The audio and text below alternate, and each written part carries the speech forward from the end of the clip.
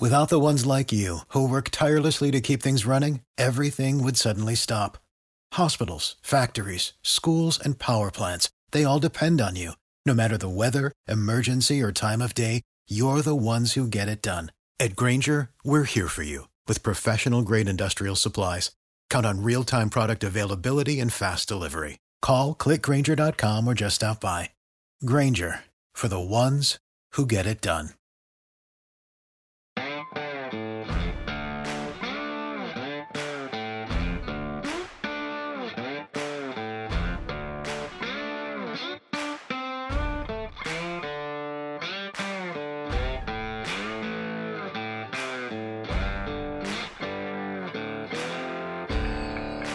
What's going on, everybody? Thank you so much for joining us here for a very special live Thursday edition of Fantasy MLB Today. I am your host, Joe Orico, and this is a Sports Ethos presentation. You can find me on Twitter at Joe Orico99. We're also doing a lot of stuff at Ethos Fantasy BB. Got a draft guide in the works. We have a new podcast coming out very soon. All the details are at Ethos Fantasy BB and on our website at sportsethos.com. Now, we are doing another team preview today. We have a very special guest joining us on the show. Got to meet him in Arizona. We did a podcast last year. It was actually the last live pod we did for this podcast was when Frank was on for the trade deadline, and I gave away who he is. Frank Stampfl of CBS Fantasy Baseball Today.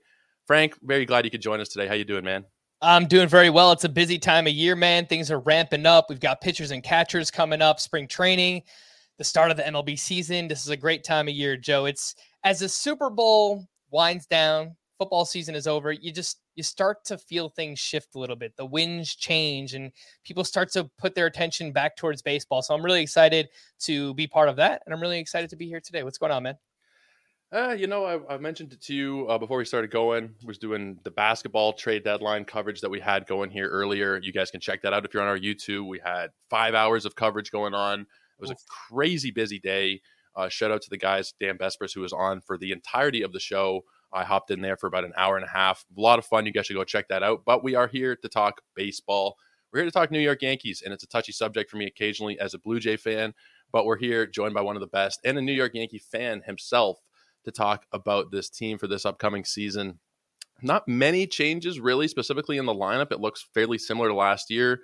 Carlos Rodon was kind of the big addition. We're going to get the pitching in a second, but I do want to start with the lineup here, and we'll just go from the top down. We'll start with Gleyber Torres. What are your thoughts on Gleyber heading into this season? The projections are pretty good for him. 22 homers and 11 stolen bases based on ATC. And before you answer that, I will just chime in here real quickly. I do have some electrical trouble at my house right now, so if the light does flicker behind me like it did there before, don't be alarmed. There's nothing crazy going on. But Frank, what are your thoughts on Gleyber Torres? I think he's adequately valued. I think it was a great bounce back season for him after 2 disappointing years. You mentioned last year he hit 257, 24 homers, 10 steals.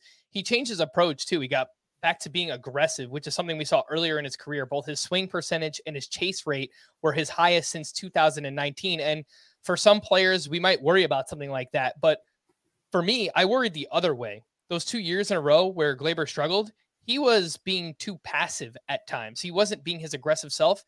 Players just need to be who they are. Someone like Javier Baez, if he changes his approach, it's not going to work out well for him. The same thing happened for Gleyber Torres. So last year he got back to being more aggressive and it worked out for him. He also hit the ball in the air more and he hit the ball really hard. 90.4 mile per hour average exit velocity that led all qualified second basemen. 10.7% barrel rate. That was second best at the position. And both were career highs for Gleyber Torres.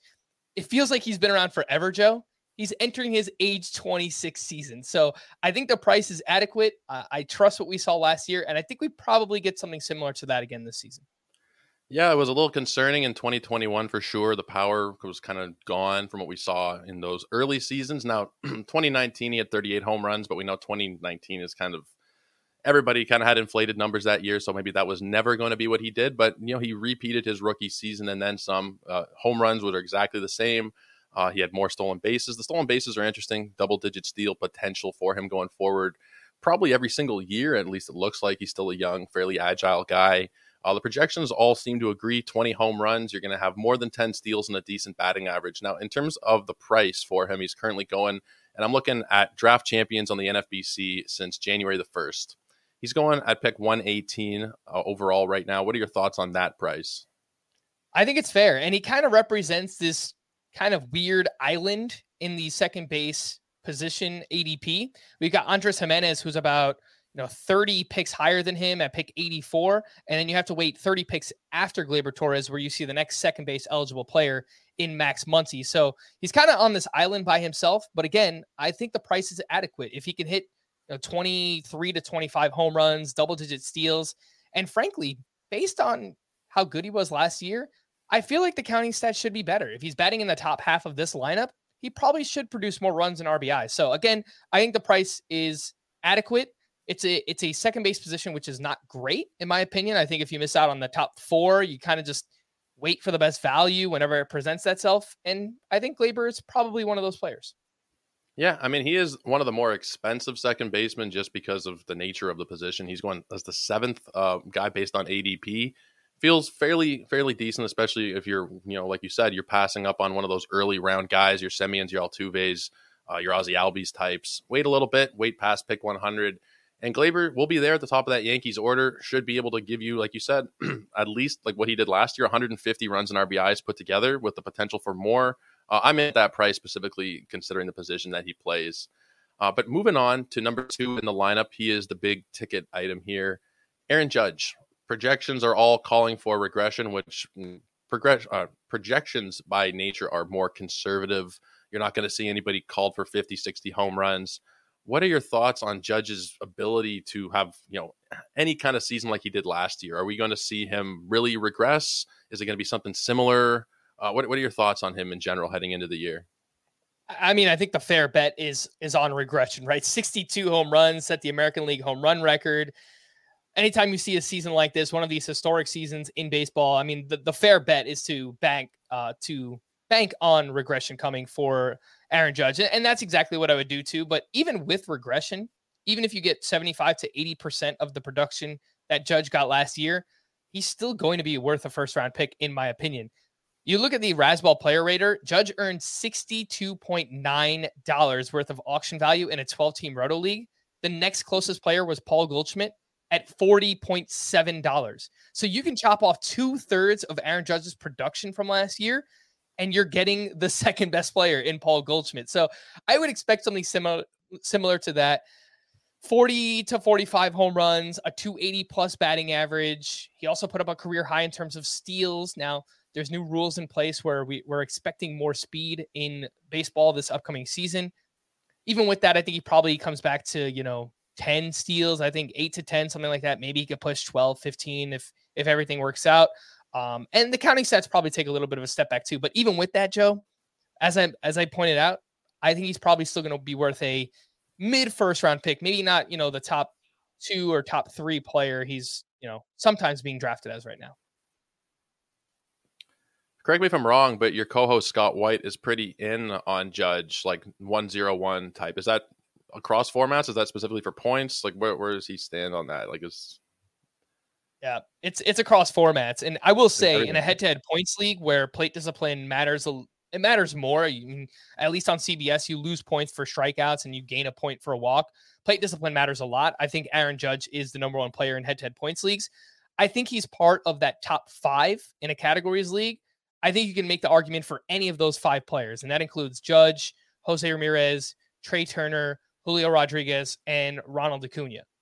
But yeah, for Scott, you can listen to our outfield preview. It's coming up. He'll explain it. But yeah, he has him as the 101 regardless of format. I'd just be a little bit skeptical taking him because of I know you're not guaranteed those steals at the top like you are with the other guys. Now you're getting more power than you would generally with the rest of those top 5 names that you mentioned. I'm just not quite there at the 101. Like I can get behind him probably 5th or 6th, but I do worry a little bit. And there's also, I don't know how much this really matters, but the fact that he was getting some preferential balls down the stretch, I don't know how much that's going to come into play. If that was even a thing. I mean, I trust the research. I trust what, the articles that I read were very well done. Like they went in depth. They were like drilling into baseballs. And I remember Eno was talking about it in Arizona about the process for them trying to collect these baseballs. And it was a huge undertaking.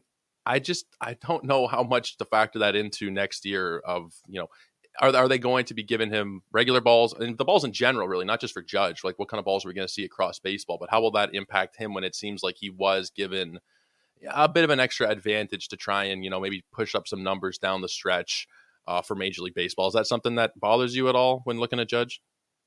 I think it's interesting. I agree with you. I trust the research that they put out. It wouldn't surprise me if baseball did something like this, Major League Baseball, I mean, because they've changed the ball in the past without no heads up, just kind of doing it on the fly mid-season. So it wouldn't surprise me if they did something like that. The one thing I'll point out with Judge is you look at the batted ball data, and this is true every year for him, but he is like in a league of his own in terms of how hard he hits the ball, how hard he impacts the ball.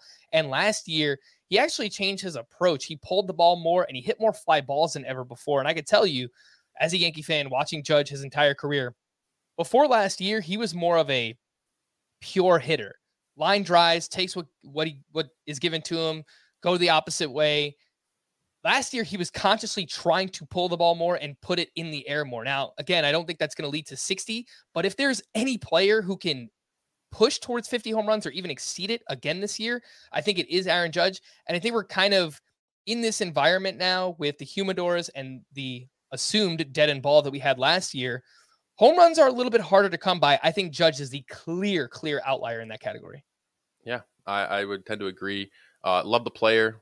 I don't love the price, but I can get behind it if you miss out on a couple of those other names right at the top. Projected to bat right behind him, Anthony Rizzo. He has pretty good projections himself. ATC's calling for, 26 homers, 75 runs, 74 ribbies. Draft price is also pretty good on Rizzo, going outside the top 150. What do you like for Rizzo this upcoming season? Yeah, I like Rizzo. I mean, I think we're probably here to stay with the lower batting average. Last year, he hit 224. Now, I do think, as a left-handed batter and the shift restrictions coming into play, maybe that bounces back a little bit. But with that being said, Rizzo hit a lot of fly balls last year. He basically sold out for that short porch in right field, which, given a left-handed batter, one that makes a lot of contact, it makes sense for his profile. But with that, we saw a higher home run output, but lower batting average. I would probably expect something similar from Anthony Rizzo again this season. First base is an interesting position, Joe, because I think there's a lot of talent all throughout the draft, early up in drafts, middle rounds. You can get your Jose Abreu's, your Vinny Pasquantinos, but you could also wait and you could get someone like Rizzo or even Rowdy Tellez, who I like a lot. And I really kind of want to prioritize getting a third baseman or a second baseman early on in drafts. So if I do that, you can't have everything. You got to wait at certain positions. First base is typically one that I wait at. And oftentimes I wind up with Anthony Rizzo. The plate discipline is still really good. I do think he's probably going to miss some time. He has this chronic back injury. He's due for at least one IL stint per year. You're probably going to miss like 20 to 30 games. So bake that in. But when he plays, I think he probably hits, 240, 250 with close to 30 home runs, and batting third in this lineup, he's probably pushing up over 80, 90 RBI. In terms of the lineup as a whole, do you trust the counting stats for like top to bottom kind of thing? Like, do you think that this is as deep of a lineup as it maybe is viewed on the outside? Like, I know that I'm a little bit biased against the Yankees, but I see this lineup and I see Judge, and then I see, and this is nothing against Rizzo in particular, just the thought that came into my head is this lineup as good as we think it is? Like, Judge went crazy stupid last year, like 260 runs and RBIs together, and that his production kind of elevated the entirety of the team. Are they as good as, if there's a regular Judge season, does that affect everybody else? Are they as good as we might think they are, just viewing it through last season's lens? I know I'm kind of long-winded in question here, but is this team as good as we think they are, essentially?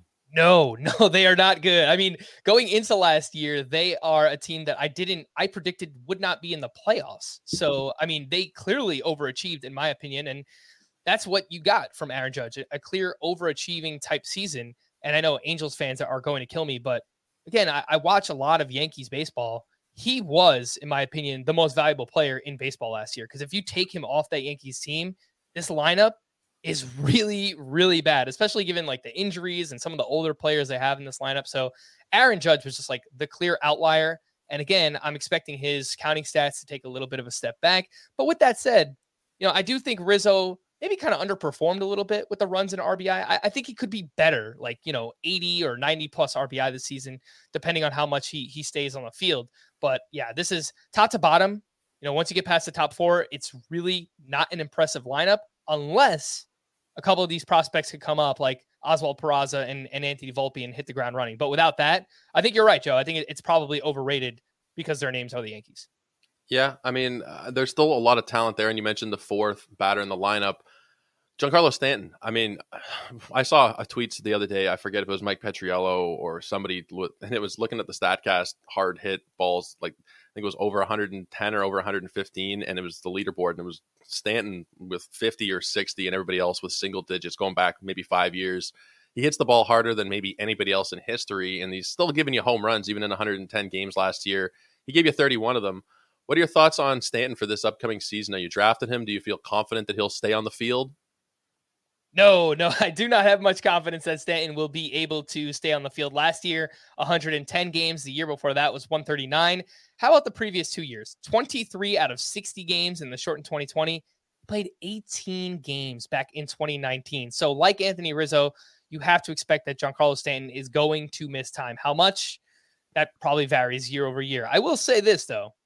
211 batting average, that seems like it was unlucky last year. As hard as Stanton hits the ball, even with a 30% strikeout rate, his XBA, according to StatCast, was 240. So I would expect Stanton to get back to at least that level.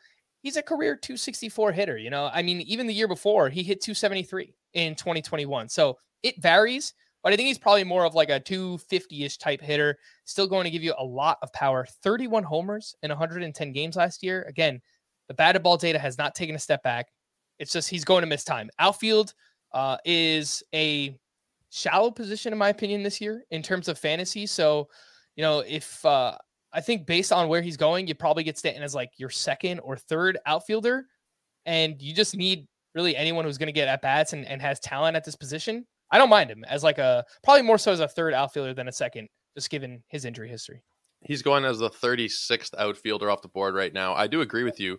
Outfield is definitely weaker. And I've been looking, like you probably have, a lot this offseason NFBC stuff because it's mostly been what's there. But as we kick in the gear of the Yahoos and the CBSs and the ESPN leagues, a lot more 3 outfielder leagues, does he lose some? I guess he does lose some appeal by default there when you don't need to take as many outfielders. But I still think with the price at 151, the upside is there for 40 home runs still, if he is healthy, and even possibly more. Like, we saw him hit 60. I know that was a while ago now, but if he's healthy, playing 162 games, which I very much doubt, but if he's in a DH role, he could give you 130 games, maybe give you 40 some odd home runs. It wouldn't shock me. The upside is still there for him, even though there is a lot of risk that comes with it. He used to be a guy that played a lot of games, multiple seasons of 150 plus games. Even though we're looking back 5 or so years, he did it in 2018. He played 158 games. So we're not too far removed from Stanton still being a great fantasy asset. So I wouldn't be so opposed to get him at pick 150, depending on your format, and more so if you're talking a 5 outfielder league. But let's move on to everybody's favorite person, Josh Donaldson. God, everybody, he is so hated. I loved him so much in Toronto. Like, he was such a breath of fresh air for that team.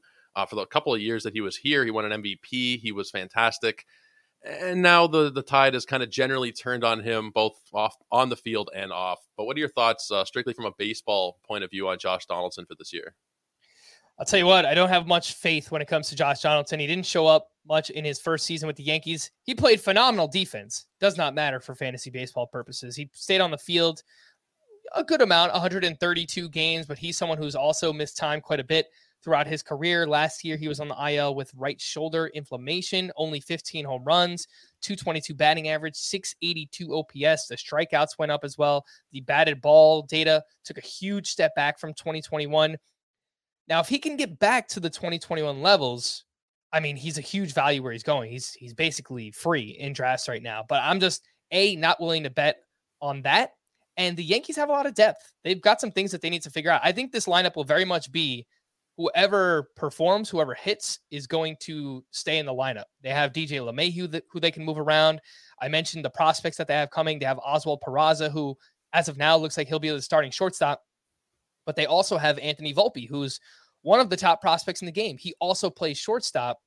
I don't know if he stays at shortstop. I think everything I've read is that Peraza is a better defender than Anthony Volpe. So what does that mean? Volpe needs somewhere else to play. Well, I don't think he's going to take second base away from Gleyber Torres. What's the next option? He can go over to third base, and he could take that away from Josh Donaldson. So there is a little bit of upside here if Donaldson can reclaim his 2021 form. But if he doesn't, and he gets off to a slow start, I think he is basically useless. He probably loses out on playing time to LeMahieu or maybe even an Anthony Volpe that gets called up. I agree. I can't really get behind him. At his price, is going after pick 400. He's more of a DC target, a draft champions, draft and hold kind of player. In your 10, 12 team leagues, he's not going to be someone that you look at unless he does get hot. And then he would be a waiver / fab pickup. But as of right now, there's not too much reason to be excited about a 37-year-old who you mentioned. We're not even sure about the playing time. There's a lot of young bats who could very easily take that job over from him. Not really so much that's interesting for me with Josh Donaldson, as much as, my old ties to him might make me want to be inclined, but at this point, not really so much. Harrison Bader has been getting some helium throughout the offseason. People are talking about him as being potentially very, very good. I forget whose rankings they were, but I was looking at some outfield rankings, and they had him very, very high up. Are you bullish on Harrison Bader this season?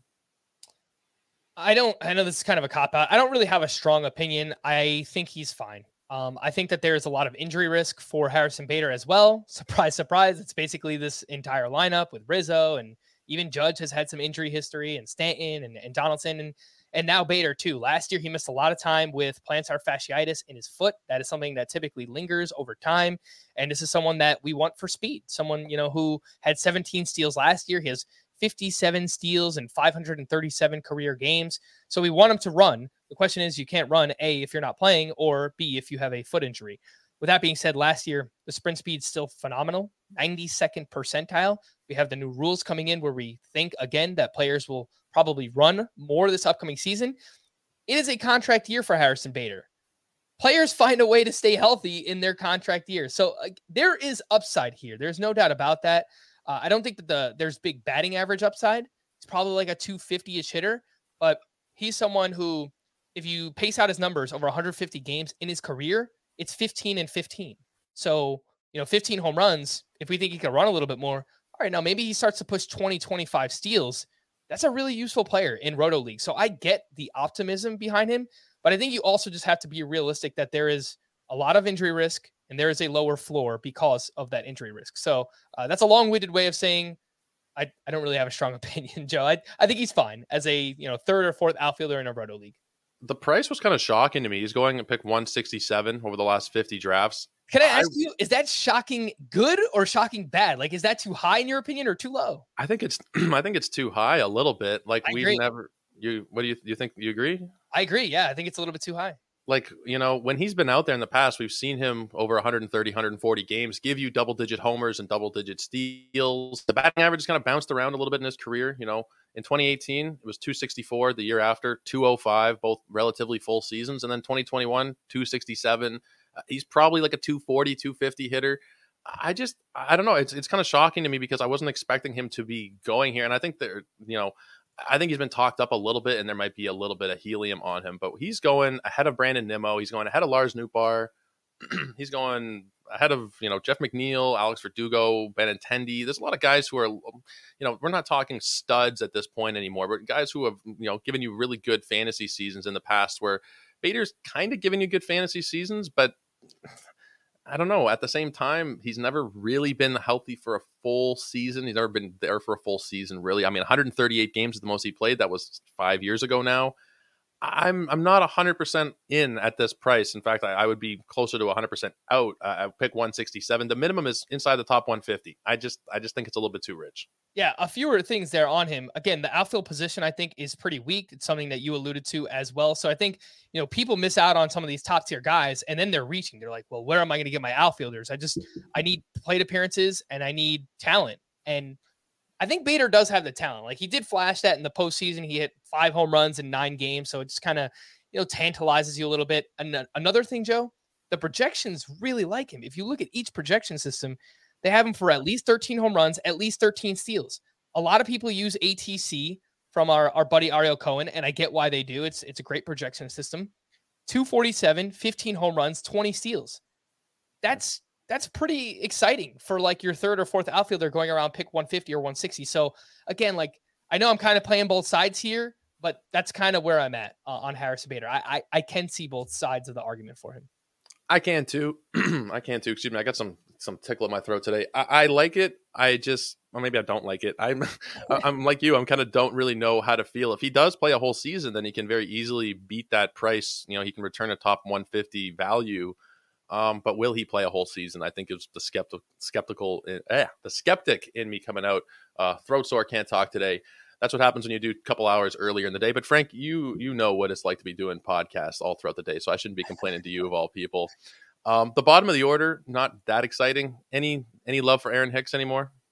No. I mean, I just drafted him in a Draft Champions as like my 9th outfielder, so that should tell you everything you need to know. I think it was around 40 out of 50. So, I mean, at that point, you're just drafting anyone who has a pulse. And there was a report recently that Brian Cashman said Aaron Hicks will be the opening day starter in left field, which is disgusting. And I can't believe that's where we're at. And he's projected to bat 7th in this lineup.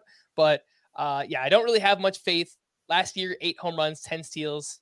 So someone going that late in drafts as a draft and hold target, someone a little power, a little bit of speed, maybe he can, reclaim some of his old form. I get it. But in anyone who's listening to this, if you play in a standard roto league or just your standard size 3 outfielder league, chances are Aaron Hicks will not matter to you one bit this season.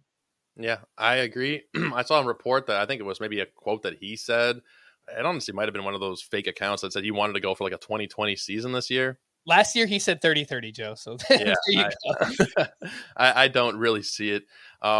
In terms of the rest of the lineup here, Peraza is going to be at short, it looks like. They also got Oswaldo Cabrera. What are your thoughts on those two Oswalds? What are your thoughts on them heading into this upcoming year? I will remind people here that I get it. This is really confusing. Oswald Peraza, yeah. Oswaldo Cabrera, very similar names. I guess the way to remember it is Oswald Peraza, no O there. He is the shortstop. He is the one that he has higher prospect pedigree, and he is the one that I believe you should be more excited about between the two. So I'll start there with Oswald Peraza. He's someone who is gaining a lot of helium right now. He's rising in terms of his ADP, and I think it makes sense because for all this offseason, Joe, he was going way too late in drafts. I think there are a few reasons for that. A, people weren't sure that he was going to be the starting shortstop, and I guess there's still a chance that he's not. But I think now that we're getting closer to spring training and the start of the season and people see roster resource, they're like, wait, this prospect has a chance to start for the Yankees on opening day. Why is he going outside the top 400 picks in ADP?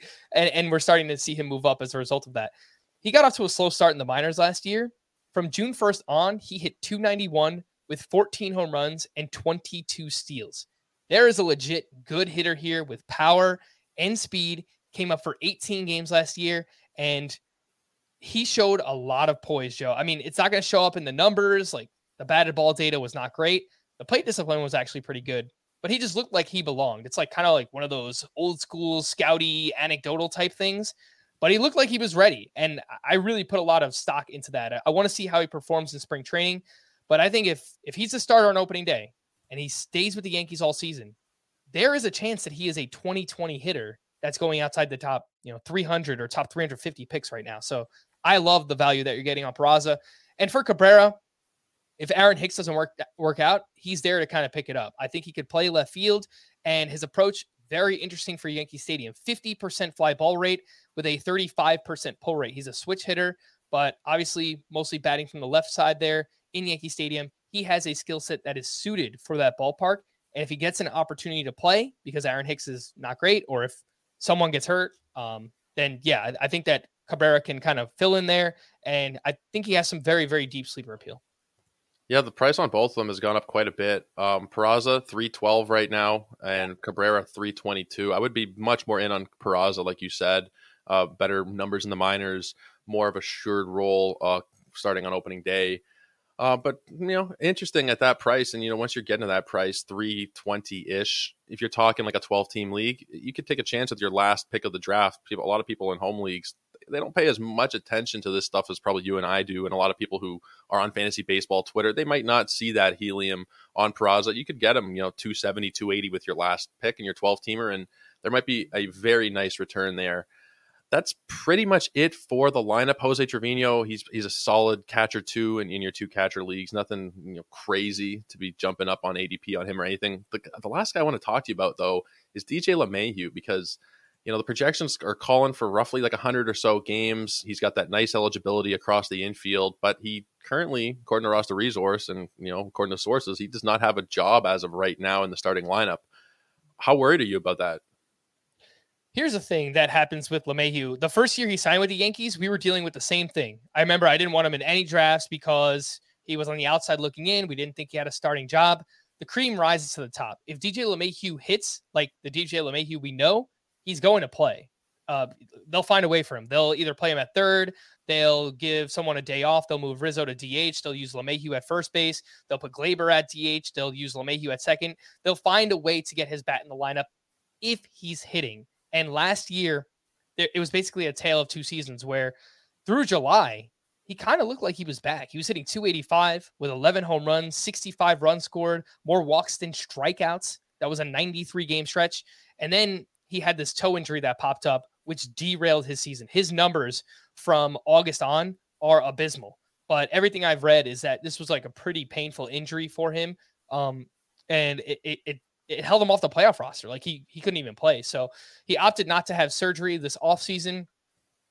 He's a hard one to figure out. If he's healthy, then I think we could get something close to the player we saw in the first 4 months last season. But if he's not going to be performing and he's not going to play. And then obviously there's just like a bunch of injury risk involved too. So he's got the good eligibility. He's got first, second, third base. I don't think that you need to get involved. I think there's probably too many ifs there. And I'm not really worried about him like making me pay if I pass on DJ LeMahieu. So I think there's still a good player there, but there's a lot of things that need to break right for him. Yeah, and maybe they do. And if they do, like the potential's there. He can hit you double-digit homers. He can hit close to 300. I mean, hell, he hit 364 in 2020. He's hit 350 in the past, albeit at Coors. But the potential is there for good batting average as a good kind of utility fantasy player. But like the role's not really there for him at this point. The price is $262 in these most recent drafts. I'm not interested. I just can't really get behind it at this point. I have him ranked outside of the top 25 for myself in terms of second and third base. I'm just not really there.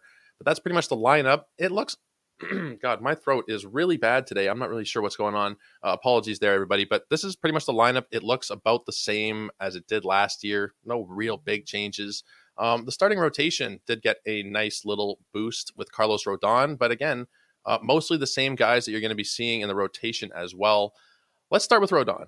Typically, you'll start with Garrett Cole at the Yankees, but let's start with the addition here. Are you big on Rodon? There's been some worries about going into the Yankee Stadium, what that will do for his home run numbers, and people worried about him a little bit in general, new location, new contract. What are your thoughts on Rodon this year? I pretty much trust it, and I'm okay taking him at his cost. I actually am in a 12-team league at the NFBC right now, and I took him at pick 45 as my first starting pitcher. So I'm fine with the cost. I think he's proven it now 2 years in a row. He's coming off a monster season with the Giants, 2.88 ERA, 103 whip, 237 strikeouts, the third most in baseball last season. He had 7 double-digit strikeout performances in the second half alone last year. So he really, really finished the season strong. He maintained that big velocity jump that we saw in 2021.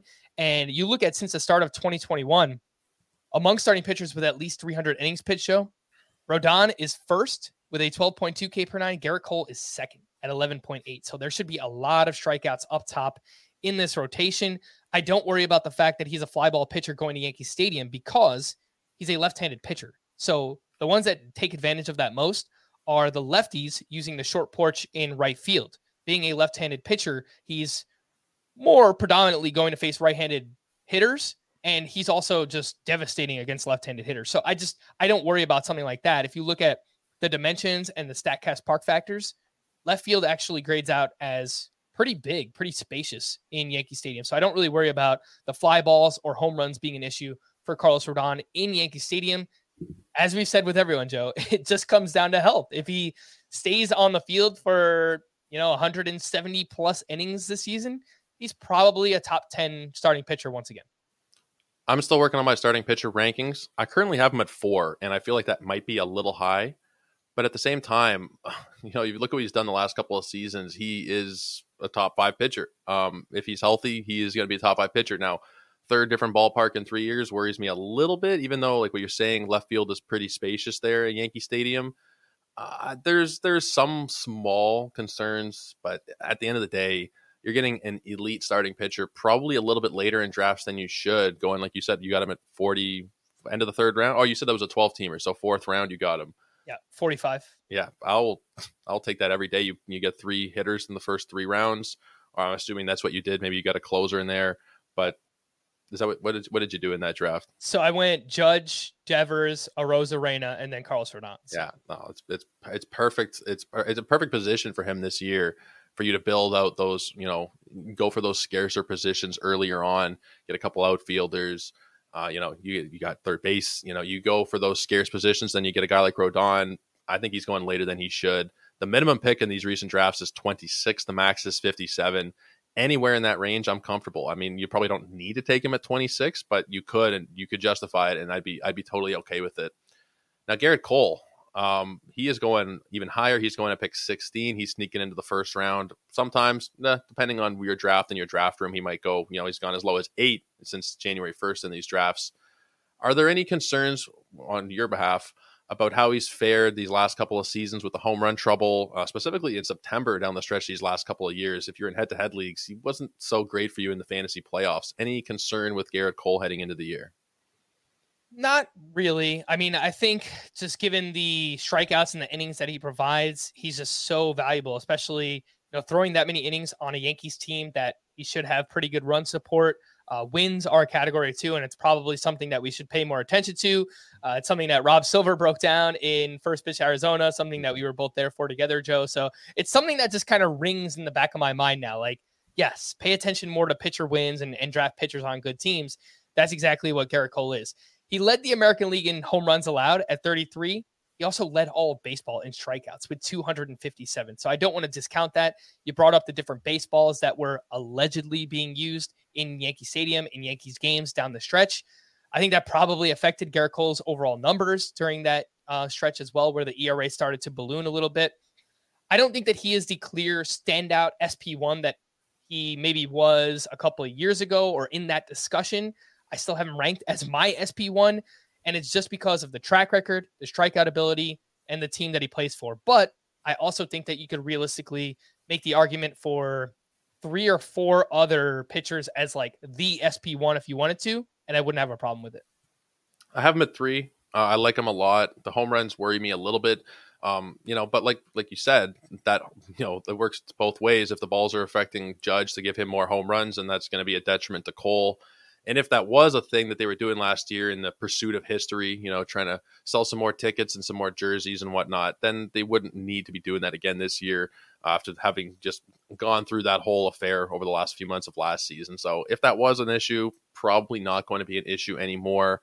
The home runs are a little bit of a concern. And I think, the more you look at it, the more it does kind of worry you this past season. 148 homers per 9. But you're getting so many strikeouts. You're getting 15 projected wins across all the systems, which is kind of rare. I think they're more giving you 12, 13 wins. We were both there. We were sitting beside each other, I think, for Rob's presentation. And it's true. The good pitchers on the good teams, you boost them up. Even if it's a bad pitcher on a good team, you boost them up. But if it's somebody with the upside of Cole, with the 250 strikeout upside, you're going to be taking him pretty early on. End of the first, beginning of the second feels generally okay for you.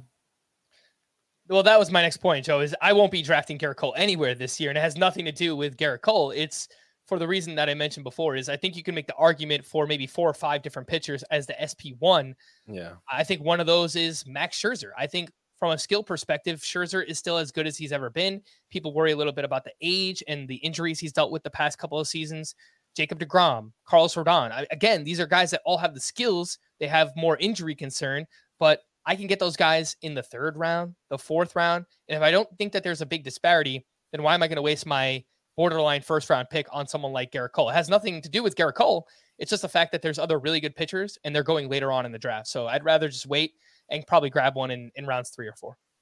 Yeah, I would agree. No need to take pitching early this year. You can. I mean, hell, it might work out as a viable strategy by the end. And there's so many ways to build your teams. You can't say it's a bad strategy. If you're at the end of the first and you take Cole and Burns, that could end up paying off for you in a big way. But there's not really a pressing need to take pitching early like we've seen in some years in the past. Moving into another tier of starters here, those are the elite starters for the Yankees. We got Luis Severino, somebody that gives me a little bit of pause just based on the injury history, a little bit anyway, especially with the draft price. He's a little bit more expensive than I would personally be wanting to pay, bordering on a top 100 pick. Are you big on Severino? Are you sharing some of my concerns? What are your thoughts on him? I think he's fine. He's another one like Harrison Bader, where he is entering the contract year. And again, pitchers or hitters who have typically been injury prone, they just find a way sometimes to stay healthy during these contract years. Severino last year, he only made 19 starts, 102 innings, but that was the first time we saw him in a while, and he pretty much looked like himself. That's what I love about it. 3.18 ERA, a 1.0 whip on the nose, over a strikeout per inning. The control was really good for him last year too. 12.3% swinging strike rate is actually better than his career mark. So he's one of these guys. It's like injury risk versus reward. Obviously there's a lot of risk where he's going, but Joe, if he stays healthy, he can return top 15 starting pitcher value on a per start basis. How many starts is he going to make? That's the biggest question. And that's what you need to ask yourself. Do I want him as my SP2? Probably not. That's probably too risky. But if I get him as my 3 or my 4, and I have a couple of guys that I feel are pretty safe, then yeah, I'm willing to take that risk, because again, I do think he can be a top 20 or top 15 starting pitcher when he is on the mound. Yeah, like you said, you summed it up perfectly. The upside is totally there. It's just a matter of your ability to absorb risk where he's going. He's going inside the top 100 in some drafts. He's going ahead of Clayton Kershaw. He's going ahead of Kyle Wright, Blake Snell. Again, we're still at that point, and I think it's just because of the depth of pitching this year. We're not quite even there after pick 100 where you need to necessarily have your top couple starters nailed down. You could go for a George Kirby around pick 100 and then go for Logan Webb. And, a guy we're going to talk about next, Nestor Cortez, Blake Snell. There's a lot of value on the board. If you are somebody who is more risk averse, you don't need to take somebody like Severino. But if you do take him, he could return crazy, crazy high upside. He could be potentially a top 50 overall fantasy player if he gives us a year like he did in 2018, maybe with a slight, if he gives us a year like 2018, he would be like a top 50 fantasy player, almost 20 wins, great strikeouts. So upside is definitely there for Severino. Moving on though, Nestor Cortez, nasty Nestor Cortez, as good as he is, projected to be the number 4 starter in this rotation. He's given us a couple of great years consecutively. And, I'm pretty in on him for this year myself, pulling together starting pitcher rankings. I'm not sure where I have him exactly, but I'm pretty in on him at pick 112. What are your thoughts on Nestor? I like him too. I think that he's a little bit undervalued. I think there's still slight skepticism from people, and I get it because Nestor Cortez is not someone who blows you away. He doesn't have the big velocity. He doesn't have these gaudy swinging strike numbers, but he gets the strikeouts, and he's a very crafty pitcher. He mixes it up. He's got a few different pitches that he likes to use. He's got a deceptive fastball. He's got a cutter that he likes to use a lot and a slider, and it's a 3-pitch mix that really works well for him. 42 starts since the beginning of 2021, 2.61 ERA, 0.98 whip, over a strikeout per inning. Now, if I told you this was like any other pitcher who had name value or a longer track record, they're probably a top 4 or 5 round player. And right now we're getting Nestor Cortez outside of the top 100. So I think given that lack of track record and that lack of name value, and let's be honest, he was a journeyman before he kind of had this breakout in 2021, he would be going a lot higher. So I think he's a good value right now. I agree with you. The swinging strike rate actually went up last year. The velocity went up throughout the course of the season as well. Again, it's not big velocity, but so I think it actually matters for someone who doesn't throw hard. I think it matters more, right? So if you go from sitting 90, 91 to, all right, now you're sitting 92, 93, I think that matters more for someone like Nestor Cortez. So I'm in. I like where he's going. You get him as like your SP3 in a 15-teamer or your SP4 in a 12-team league. I think it's a really good value. Now he's going like the same price as Severino, pretty much 106 versus 112. If you had to take just one for this season, who are you going with? Let me pull up my rankings because I want to give you the correct answer here, but it's very close because I think I have them both ranked inside my top 30. So Okay. I've got Severino. Oh, I lied. I got Severino at 33, and I've got Nestor Cortez at 31. So there you go. I have Nestor at 30 and Severino at 34. So we're pretty close. I like them both. I think Nestor's a little bit safer, but at this point, it's a matter of preference, really, in your draft. The upside, I think, is higher with Severino, but I think I will take Nestor. These rankings are not fully completed yet. They won't be completed until they sing the anthem on opening day. That's when they'll be finalized 100% because you never know what's going to change up until then. But give me Nestor for right now. Frankie Montas is injured, and Domingo Germán is going to be the number 5 starter, I believe, as of right now. Any interest in drafting him?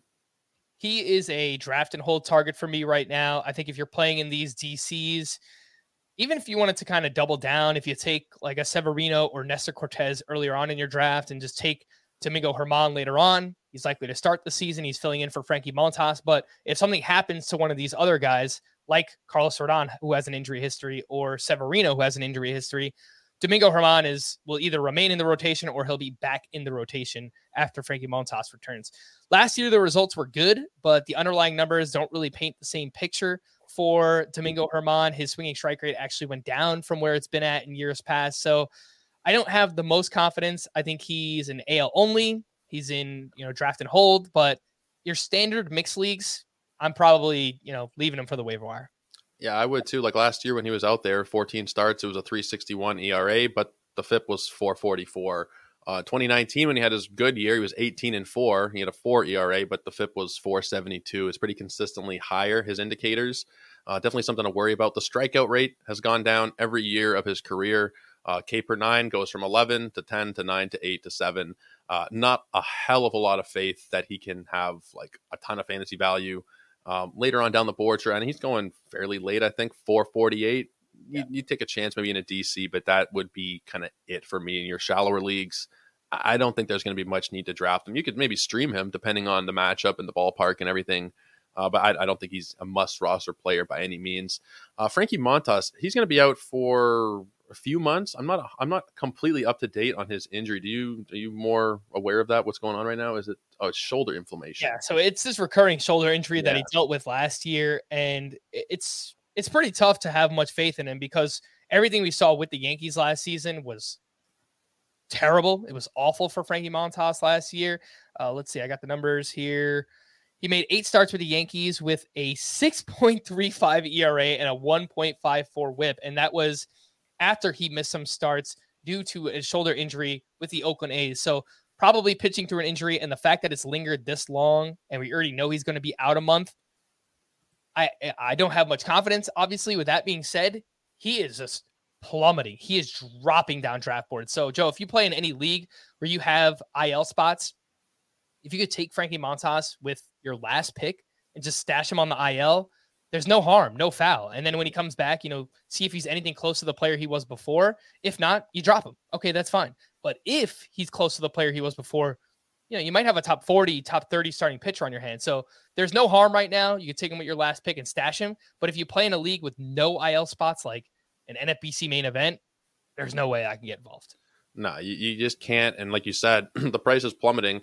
And if I narrowed the filters down, it would probably be a little farther down the board. But right now, from January 1st on, 277 is the ADP. The minimum is 189. The max is 438. I do kind of want to just narrow that down a little bit. Maybe just look from like mid-January onwards, see how far he's going. I forget when exactly they announced the injury, but yeah, he is. Yeah, if you narrow it just the middle of January, it's after 300. He's going pretty far down the boards. He's going to keep falling. Like I agree with you there, Frank, 100%. Later target, throw him on the IL. We've seen it in the past that he can give you very good seasons. He's not an elite arm, but he definitely is going to outperform that ADP if he does come back healthy. So definitely somebody to keep an eye on, despite the fact that he was a little bit less than impressive down the stretch last season. The last thing to look at here with this Yankee team is the bullpen. Clay Holmes should be getting the 9th inning role. I don't think that's up for dispute, really. There's a couple of other decent arms in this bullpen. First of all, what are your thoughts on Clay Holmes? And the afterthought will be, if he does get injured, who would be the next man up, you think? I think Clay Holmes is fine at his ADP right now. I think there's probably a little bit more risk than people are leading on. They just kind of see, the Yankees closer and, pitches for a good team. And, last year he was pretty good. That means he's probably going to give us 30 strikeouts at a depressed cost compared to like other, quote unquote safe closers going earlier on in drafts. But just want to break down his first half versus second half. He was a very different pitcher. 1.31 ERA in the first half, 4.84 ERA in the second half. Struggled with control. He's someone that relies so heavily on this hard throwing sinker that he has that sometimes he can't even command it. He has no idea where it's going at times. And he was placed on the IL in August with a back injury. Kind of felt like a phantom IL stint at the time, just to kind of like clear his mind and get him back on track. And he was all right in the postseason again. There's upside. If he shows what he did in the first half and he does that again over the course of the full season, you probably have like a top 5 closer on your hands. But I think there's probably a little bit more risk than people are leading on. So at the cost, my strategy this year I want one of the top 10 closers that are going in rounds 3 through 5. I'll take one guy there, and then I'll pretty much just wait and try and piece it together after that.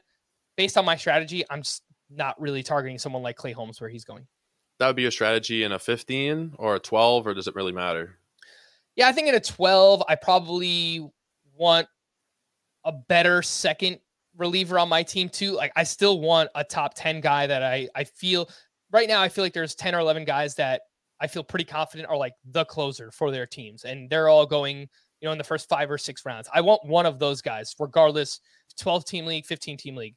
15 teamer, I'm probably going to wait a little bit and just try and piece it together with like the Pete Fairbanks or the Mariners bullpen, or take a few stabs on like Alex Lang from the Tigers. 12 teamers, I probably want a little bit of a safer second guy, maybe an Alexis Diaz. I call him safe, right? But I feel pretty good about Alexis Diaz right now, and so I want a better guy in a 12 teamer. 15, I'm probably willing to wait and just piece together my second and third closer. Let's say Holmes does fall apart. He blows a couple of early saves, or he ends up on the IL. Is it going to be Loaizaga? Is it going to be Tommy Conley? Maybe Lou Trevino, who has some closing experience himself? Where do you think they would turn? Yeah, I mean, this is the $1 million question right here. I lean Loaizaga just because I really do have faith in the stuff. I know last year the overall numbers were not great. He got off to a terrible start, but then he really settled in. He was strong in the second half of the year. But as you mentioned, Lou Trevino does have the closing experience from Oakland. And once he joined the Yankees last year, he started throwing his slider more. And frankly, he had pretty good results.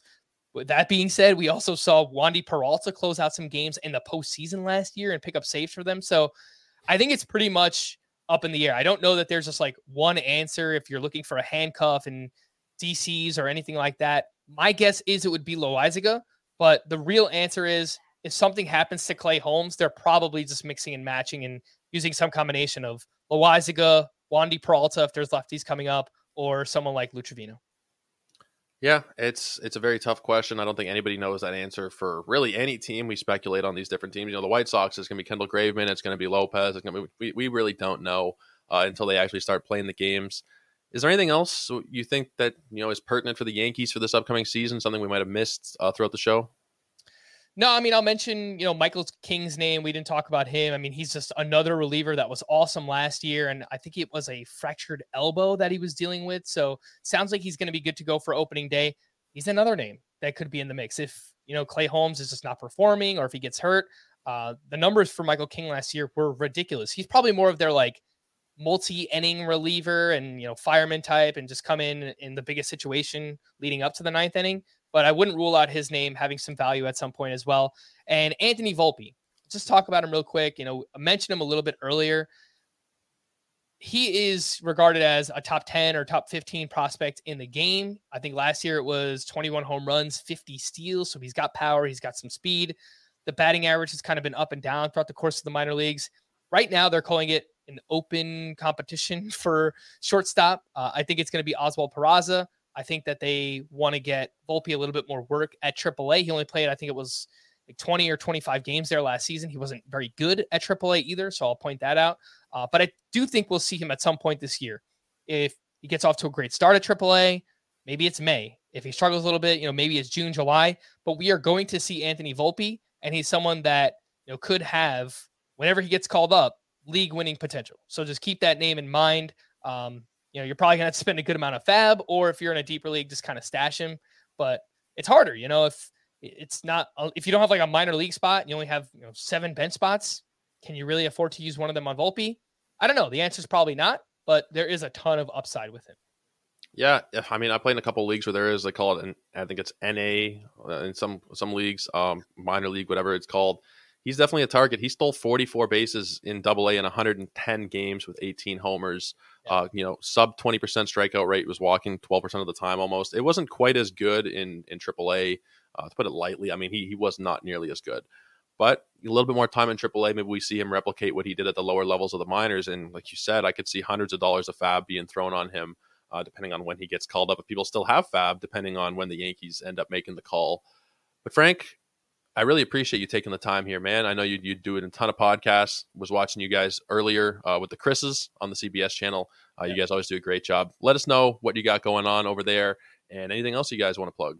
Yeah, it's a busy time right now. As I mentioned, we're doing position previews right now on Fantasy Baseball Today. That's the podcast where you can find me, powered by CBS Sports. We also have a 5-minute podcast, which is Fantasy Baseball Today in 5, in case you don't have enough time to listen to the full-length podcast that day. It's just kind of a condensed version of that podcast. So FBT in 5 there. And yeah, right now it's position previews. We're 5 times per week. We've got a mailbag that's coming out every Friday leading up to the start of the season. So it's a busy time, Joe, but it's a great time, and I'm happy to do it. Happy to be here. Happy to meet you. It was a great time out in Arizona, and hopefully we could do it again next year, or I guess this year now. Yeah, it is. It's crazy. It's already been 4 months or something, which is just insane. We're like a third of the way there. But yeah, it's been great to get to know you over this last year. Having you on the pod has been fantastic. Getting to meet you was fantastic. We hung out. Of all the people I hung out with, you were one of the people I hung out with the most. With the Masons and yourself and Rob Silver, there was kind of a group of us there. But I really appreciate you taking the time today. You guys can find Frank on Twitter at @roto_Frank. The CBS pod is a go-to. If you're not listening to it, you definitely should be. They got my buddy the Welsh on there. They got Chris Towers. They got Scott White. It is a great time. You guys should really be checking it out. But for myself, you can find me on Twitter, where you see on the screen here if you're watching live, at Joe Orico99. I realize most of you will be watching the recorded podcast later on. But if you're here, take a look at the screen, follow both of us. Check out Ethos Fantasy BB for the rest of our content. That's where these podcasts are posted from, different articles and everything else. Our draft guide is going to be posted up in the next couple of weeks, certainly by the end of February. So make sure you guys are looking out for that. But until next time, take care, and we will see you tomorrow. Cheers.